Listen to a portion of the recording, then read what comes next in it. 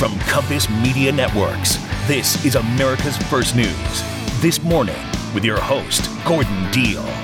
Fact-checking terrorists.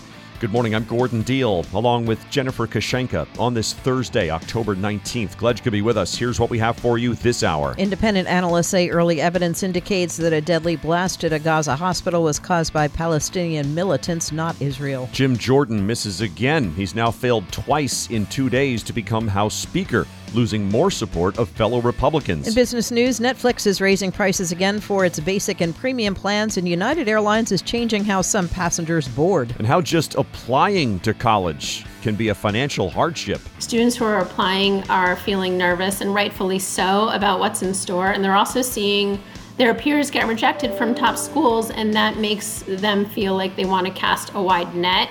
So a lot of the counselors that I talked to said the students that they work with are applying to more and more and more schools.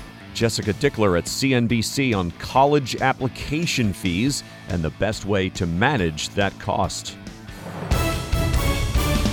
Independent security experts say initial evidence for a deadly explosion at a Gaza hospital center pointed to a local militant group. Palestinian officials were quick to blame Israel following Tuesday's explosion. Also, analysts say the number of dead so far is likely between 100 and 300, not the 500 claimed by the Gaza Health Ministry. IDF spokesman Peter Lerner on Fox News. Hamas cannot be trusted. This is an organization that will butcher babies in their bedrooms. They'll have no problem lying to you. And that we need to address Hamas's communication effort, their propaganda effort, as if we were listening to North Korea. There is no free voice there. You can't trust them. Blake Spendley, an open source intelligence analyst, is among those who told the Wall Street Journal that the small size of the open area where the explosion occurred, coupled with limited shockwave damage, was inconsistent with the higher death toll number reported by Palestinian officials. Other developments: Egypt has agreed to open its border crossing with the Gaza Strip to allow aid to reach Palestinians. Hundreds of protesters demonstrated on Capitol Hill and occupied part of a House office building yesterday, calling for a ceasefire in Gaza, which has been under Israeli airstrikes since a deadly Hamas terror attack 12 days ago. Dressed in black T-shirts, the activists sat clapping and singing on the floor in the rotunda of the Cannon House office building and held up large banners that read things like "Ceasefire" and "Let Gaza Live."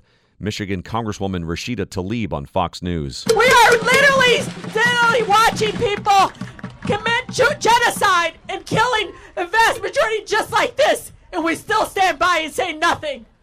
We will remember this. Louisiana Senator Bill Cassidy on the same network. They went in there and they killed babies. They weren't military, they weren't soldiers, they were babies. And they were killed because they were Jewish. Hamas wants to kill Jews, and that's clear. They want to kill Jews. Capitol Police told CBS News the protesters entered the building legally and were permitted to gather and congregate, but failed to follow police warnings after beginning the demonstrations.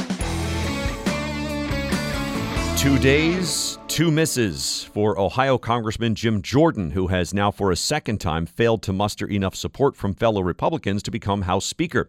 He says he'll keep pressing, but delayed any further voting until today at the earliest, thanks to mounting GOP defections on his second ballot. Nebraska Republican Don Bacon says he's being pressured to vote for Mr. Jordan. I've had people come to my yard when I'm with my grandkids, want to yell at me. I had Boy Scouts over, and a lady gets out of her car yelling at us, right? So there's just people so angry from the left and the right. It's been more than 2 weeks since former Speaker Kevin McCarthy was stripped of the gavel. Meanwhile, the chamber's operations have ground to a halt. With no elected speaker, the House can't take any steps to provide additional aid to Israel or Ukraine, and Congress also faces a crucial deadline next month when the federal government's current funding runs out. Mr. Jordan, by the way, was hit by 22 GOP defections yesterday, more than the 20 he lost in the first ballot on Tuesday. Now your ideas don't have to wait. Now they have everything they need to come to life. Dell Technologies and Intel are creating technology that loves ideas, loves expanding your business, evolving your passions. We push what technology can do so great ideas can happen right now. Find out how to bring your ideas to life at Dell.com/welcome to now. That's Dell.com/welcome to now. By the way, if you've missed anything, be sure to check out a podcast of today's show. It's available every day on the This Morning with Gordon Deal app, plus Apple, Google, or wherever you get your podcasts.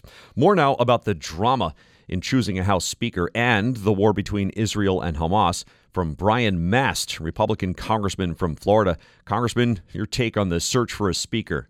Yeah, it's difficult, and it's, the depths of process here in Washington, D.C. that goes to specific rules for how you get to a speaker. So it's not, hey, how about we do this or how about we do that? There are specific rules that have to be followed that people are locked into.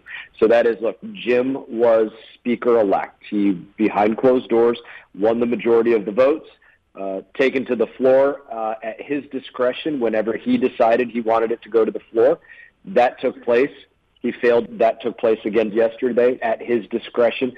It failed by 2 more votes. I think it failed by 20 votes. I think yesterday it failed by 22 votes. And there are a number of different scenarios that could play out from this point.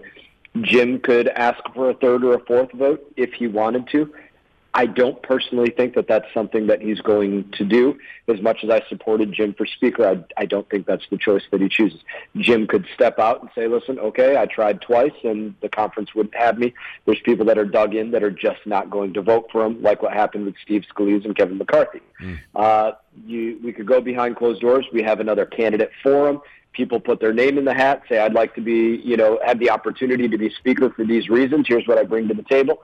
And people vote on them. And somebody emerges, and maybe they get the votes on the floor of the House. Maybe they don't. Or this other scenario that's kind of playing out right now is there is a Speaker pro tem, and that is Patrick McHenry from North Carolina. He's holding the gavel but doesn't really have powers, and there's an effort to give him expanded powers so that the operations of Congress can continue. Do you like that idea? In a different way. Do you like that idea of giving him more powers?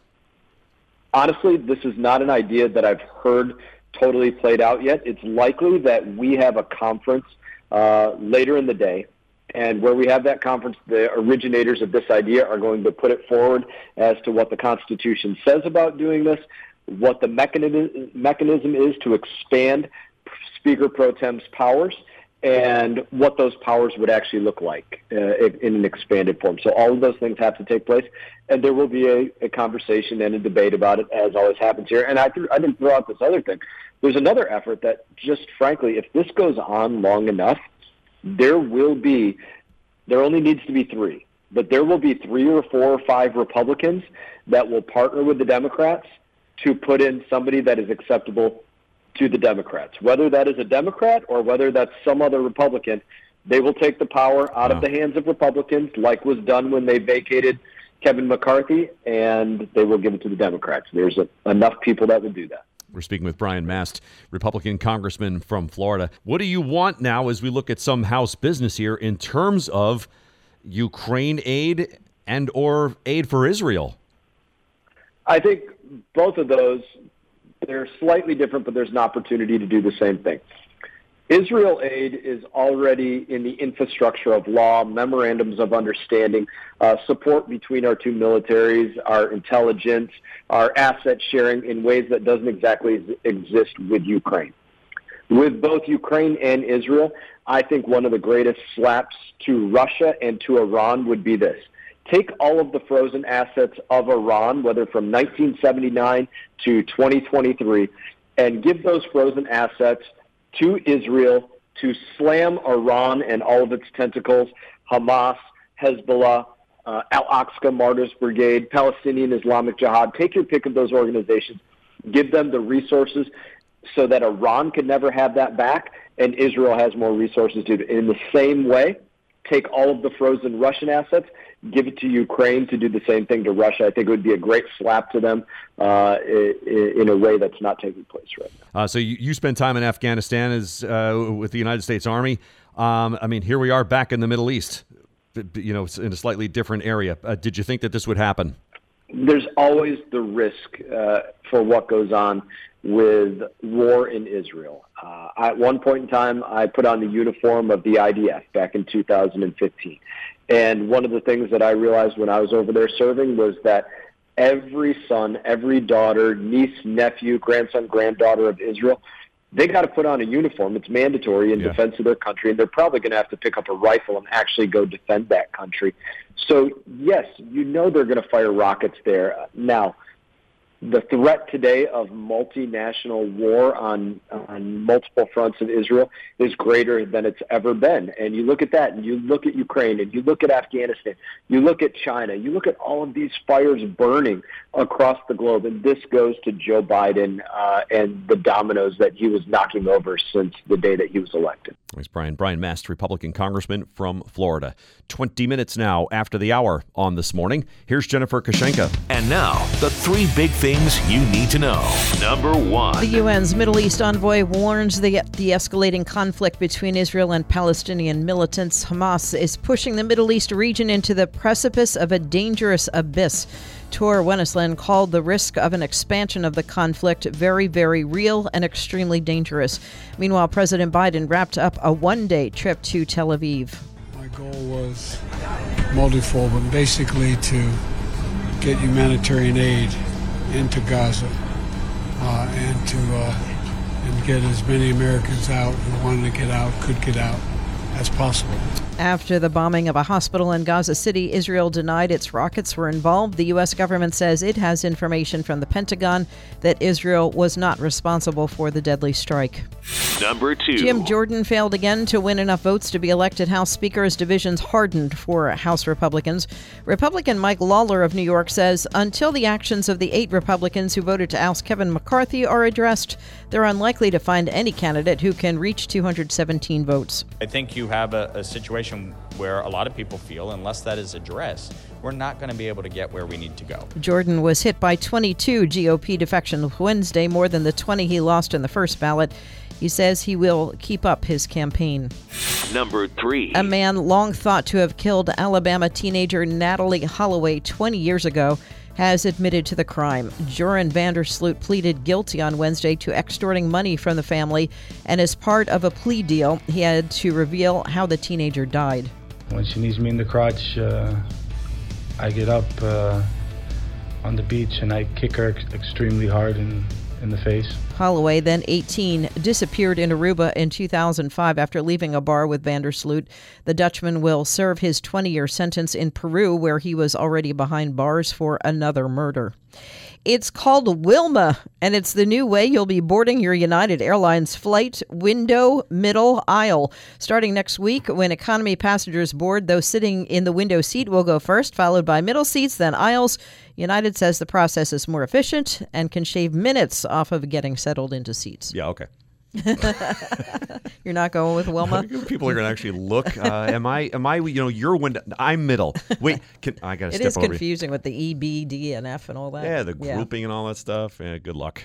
Thanks, Jen. Hey there, Gordon Deal here, and everyone knows the best part of fall is the food. I found a new way to embrace the season. HelloFresh Market's limited time fall flavors. Let me tell you about their apple cider cake with caramel sauce. Man, so good. Are you looking for the perfect game night treat? Write this one down. Barbecue pulled pork nachos. Speaking of which, I recently had the kids home from school, and HelloFresh not only saved me time, but made me look like a pro chef. Using farm-fresh ingredients, you're going to get the flavors of fall in every bite. And trust me, you don't want to miss out on the mini pumpkin cheesecake. It's perfect for a me-time treat. Want to give it a shot? Go to HelloFresh.com/50Gordon and use code 50Gordon for 50% off plus free shipping. That's right, 50% off plus free shipping at HelloFresh.com/50Gordon with code 50Gordon. HelloFresh.com/50Gordon with code 50Gordon. Thanks for spending time with us. With competition at an all-time high and admissions practices increasingly unclear, it's not an easy time for college applicants. Insight from Jessica Dickler, personal finance reporter at CNBC. Jessica, what's happening? Well, the college application process has been under extreme turmoil. There was the Supreme Court's ruling against affirmative action, which threw a lot of policies up in the air. And then not only are the schools that were in that case rethinking their admissions and what that looks like, but other schools are as well. A lot of schools are also choosing to end legacy preferences. There's been a lot of pushback about that. So The bottom line is that there's more uncertainty than ever. Students who are applying are feeling nervous, and rightfully so, about what's in store. And they're also seeing their peers get rejected from top schools, and that makes them feel like they want to cast a wide net. So a lot of the counselors that I talked to said the students that they work with are applying to more and more and more schools. Wow. Well, and racking up those fees. What are fees like these days? Yeah, so it's not cheap. I mean, each school could be $60 to $100 just for the application fee alone. There are additional fees when it comes to submitting your SAT and ACT test reports. So just the fees alone can really escalate. If you're applying to as many as 15 schools, then that means $1,200 to $2,000 just in the minimum in fees. What kind of cash grab is that, by the way? I know. It really does seem... I have to pay for the privilege to apply to your school. Yes, but right? I have to mention a lot of schools are giving the option of waiving fees. Some schools charge nothing at all. So if that is an obstacle, then there are a lot of options out there. You can look at only schools that have no fees. You can request a fee waiver. There are some ways around it, but it does require a little extra legwork. But you got to apply for that, I presume? Yeah, you have to. Yeah. I mean, some schools are free to apply, so you could filter your search just by that alone if you wanted to, but you do have to apply for a fee waiver. Same with the SAT if you want a fee waiver there. So one of the counselors that I talked to said the students don't always bother. It's a very intense time and they're busy and they don't always take the extra time to apply for the fee waivers, but that option is available. We're speaking with Jessica Dickler, personal finance reporter at CNBC. Her story is called The Cost of Applying to College. Bare minimum, expect $1,200 on application fees. How many schools is too many to apply to, by the way? Well, I talked to the editor-in-chief of the Princeton Review, Rob Franick, and I told him that some of the students that I've heard from are applying to 20 schools, and he said that is far too many. What his advice was, which I thought was great, was that rather than cast such a wide net, be more specific in the schools that you're applying to. Find the ones that feel like a right fit for you, and that is more likely to make you a right fit for them. So that's a better way to increase your odds of acceptance rather than just sort of blanketing the schools with applications. Thanks, Jessica. Jessica Dickler, personal finance reporter at CNBC. Aging is a journey that can gather some unwanted passengers, namely those senescent or zombie cells. Hi, it's Gordon Deal, and I used to feel that sluggish middle-age mood, those aches after workouts. I could practically feel those old cells just taking up space, bogging me down. Then I found Qualia Senolytic. Think of it as giving your body a little spring cleaning, pruning away the worn-out cells and letting the lively ones shine. And you only take it 2 days a month. Crafted with vegan, gluten-free, non-GMO ingredients. Plus, with a 100-day money-back guarantee, you've got a risk-free journey to rejuvenation. Resist aging at the cellular level. Try Qualia Senolytic. Go to neurohacker.com/Gordon for up to $100 off and use code Gordon at checkout for an additional 15% off. That's neurohacker.com/Gordon for an extra 15% off. Thanks to Neurohacker for sponsoring today's show. neurohacker.com/Gordon. Taking the day's information and helping you make sense of it all. We're here for you every morning. You're listening to America's First News. This Morning with Gordon Deal. Hey, thanks for spending time with us. Welcome into Thursday, October 19. Gordon Deal, Jennifer Kashenka. Some of our top stories and headlines. Analysts say blame for a deadly hospital blast in Gaza belongs to a local terrorist group, not Israel. Biden to address the nation tonight about aid for Israel and Ukraine. Egypt allows some aid to flow into Gaza. Jim Jordan fails again to get enough Republican support to be House Speaker. Brett Baer at Fox News reportedly selling his D.C. home for $32 million. Aces over the Liberty for the WNBA title. Jaguars and Saints in Thursday Night Football. And the U.S. Senator considered a D.C. matchmaker. That story in about 20 minutes. As Israel plans a military move to permanently dismantle Hamas, analysts say the terrorist outfit and its Iranian backers are already deep into the second phase of their carefully planned campaign of portraying Israel as the aggressor. In-depth analysis from Ben Wolfgang, Pentagon correspondent at The Washington Times. Ben, what did you look at? Look, I mean, frankly, Gordon, I wrote this piece before the flare-up over the hospital bombing in Gaza yesterday, but I think that's a great example of what we're talking about here. If you look at the reaction that we've seen out of the Arab world, particularly, and from some media outlets, there was a lot of blame that seemed to just, automatically go in Israel's direction on the heels of that, with officials in Gaza saying that an Israeli airstrike killed more than 500 people at a hospital in the Gaza Strip. Now, Israel denied that, says it was a Hamas rocket. President Biden in Israel said that the intelligence they've seen indicates that Israel didn't have anything to do with bombing the hospital. We still saw massive riots, including one outside of the U.S. Embassy in Lebanon overnight, and I think about 7 or 8 other Middle Eastern nations, anti-Israel and in some cases anti-U.S. riots. So that was a great example of how I think Hamas and its benefactor Iran, who's very good at the propaganda game in the Middle East, they knew what Israel was going to do after that horrific attack on October 7th. I mean, there was no doubt, I don't think, in anybody's mind that Israel was going to be loaded for bear and was going to come at them with essentially everything they had, with airstrikes and probably a full ground invasion that we had, the likes of which we haven't seen in quite a few years. So what's going to be their sort of, step 2 when Israel does that? And it's going to be, and we're seeing it now, how can we get as much, perceived atrocities being committed by Israel, alleged war crimes being committed by Israel, get those on social media as much as possible, get them on YouTube, get them on Telegram, get them on Facebook and X, get them all over Arab television, and in some cases, U.S. Western television networks. And it's working. Maybe it's not working particularly well in the United States, at least not yet, although judging by the reaction we've seen from some on the political left in the U.S., maybe it is. But certainly in the Arab world, that strategy is working. And it's going to get potentially pretty dicey, I think, here, Gordon, because Israel, of course, is not going to, I don't think, let up anytime soon, nor should they, given what they experienced a week and a half ago.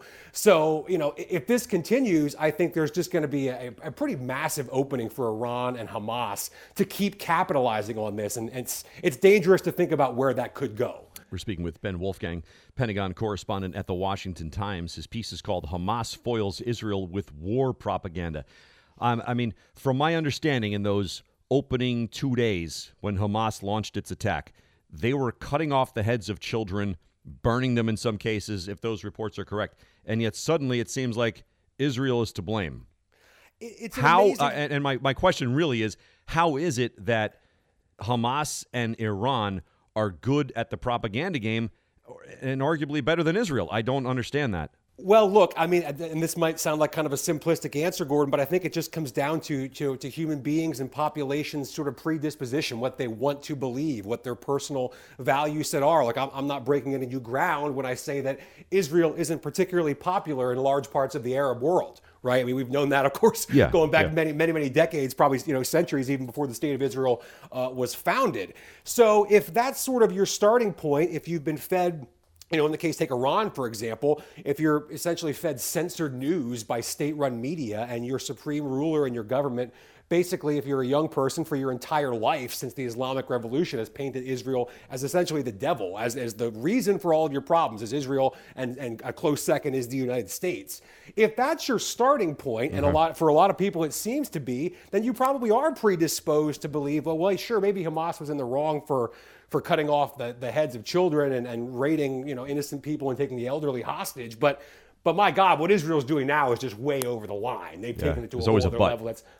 There's always a but. And I think that's the thing. Depending on where you come down on the spectrum of, we're talking about history, literally going back to biblical times here. Depending on what your view is on all of the actors involved from that perspective, that's going to shape how you see what's going on in Gaza right now. And again, to go back to what we just talked about, nobody knows that better than Iran and Hamas. Thanks, Ben. Ben Wolfgang, Pentagon correspondent at The Washington Times. Today's Mic Drop is brought to you by Dell. For your small business needs, call a Dell Technologies advisor today at 877-ASK-DELL. Thanks for spending time with us. Welcome into Friday Eve. It is time now for the Mic Drop with this morning's Mike Gavin. Good morning. Well, there are a few things that can empty your wallet quicker than a speeding ticket between the fines and points on your license. Now imagine that ticket is for over $1 million $1,000. A Georgia man named Connor Cato told local TV that he was pulled over by the Georgia State Patrol for doing 90 in a 55 zone in early September.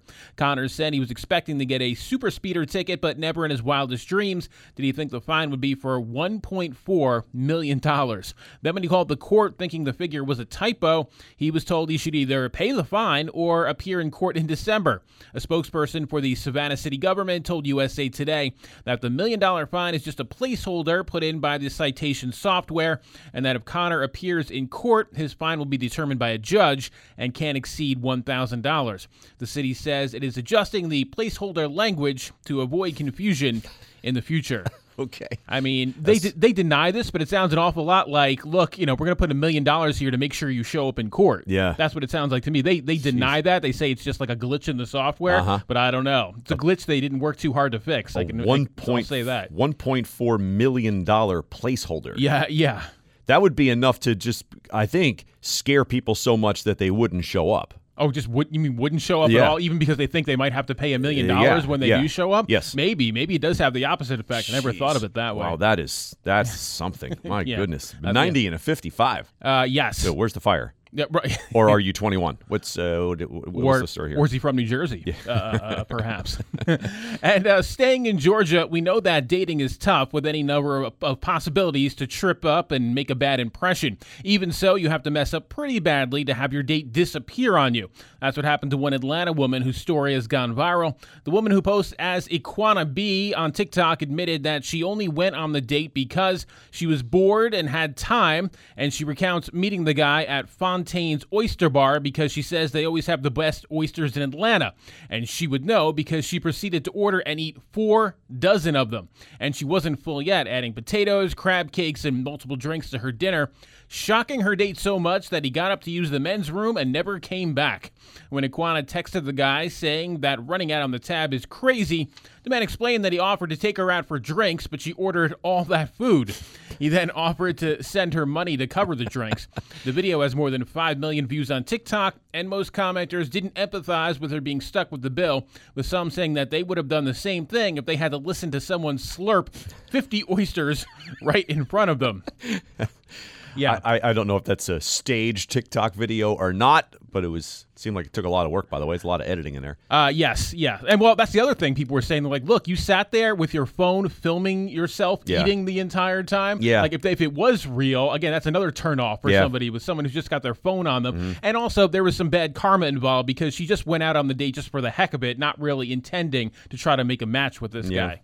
Yeah, we didn't actually see the guy on the video, which is leading me to believe that whole thing was kind of staged. Yeah, okay, but it's possible, I suppose. My favorite comment, though, on that video was from somebody who said, he said we can meet for drinks, then you proceeded to slurp down half the ocean. I mean, just, yeah. I'm with her on that order, by the way. You do the 4 dozen oysters? Oysters. She was putting vinegar on there. She was squeezing the lemon. Yeah, she did it the way I would do it. And then she added the potatoes. And what, crab cakes? All right, so you guys can hang. Look like margarita with a salted rim. I'm all in. You guys can hang, but sure. But you're splitting the bill. Right, exactly. You're not paying for it. Now your ideas don't have to wait. Now they have everything they need to come to life. Dell Technologies and Intel are creating technology that loves ideas, loves expanding your business, evolving your passions. We push what technology can do, so great ideas can happen right now. Find out how to bring your ideas to life at Dell.com/welcome to now. That's Dell.com/welcome to now. Hey, glad you're with us. Welcome into Thursday. If you're concerned that by hitting the snooze button multiple times in the morning could be hurting your sleep, relax. A new study finds that for most people, snoozing has no impact on sleep quality. What's more, for some, hitting the button multiple times over, say, 30 minutes may spark alertness more quickly than sleeping through without a break. The new findings came out yesterday in the Journal of Sleep Research. NBC News says the top reason for choosing to snooze rather than have an unbroken stretch of sleep was that a person couldn't wake up or was too tired. The next 2 most common reasons that snoozing feels good and that it allows a person to wake up more slowly or softly. 8 minutes now in front of the hour on This Morning. Once again, here's Jennifer Kashenka. And now, the 3 big things you need to know. Number 1. Israel, the U.S. government, and independent security experts say the preliminary evidence for a deadly explosion at a Gaza hospital compound points to a local militant group casting doubt on Palestinian claims that an Israeli airstrike was responsible. Independent analysts studying images of the explosion and its aftermath say the blast site doesn't bear the hallmarks of a strike with a bomb or missile of the types usually used by Israel. Meanwhile, President Biden wrapped up a one-day trip to Israel where he discussed getting aid into Gaza.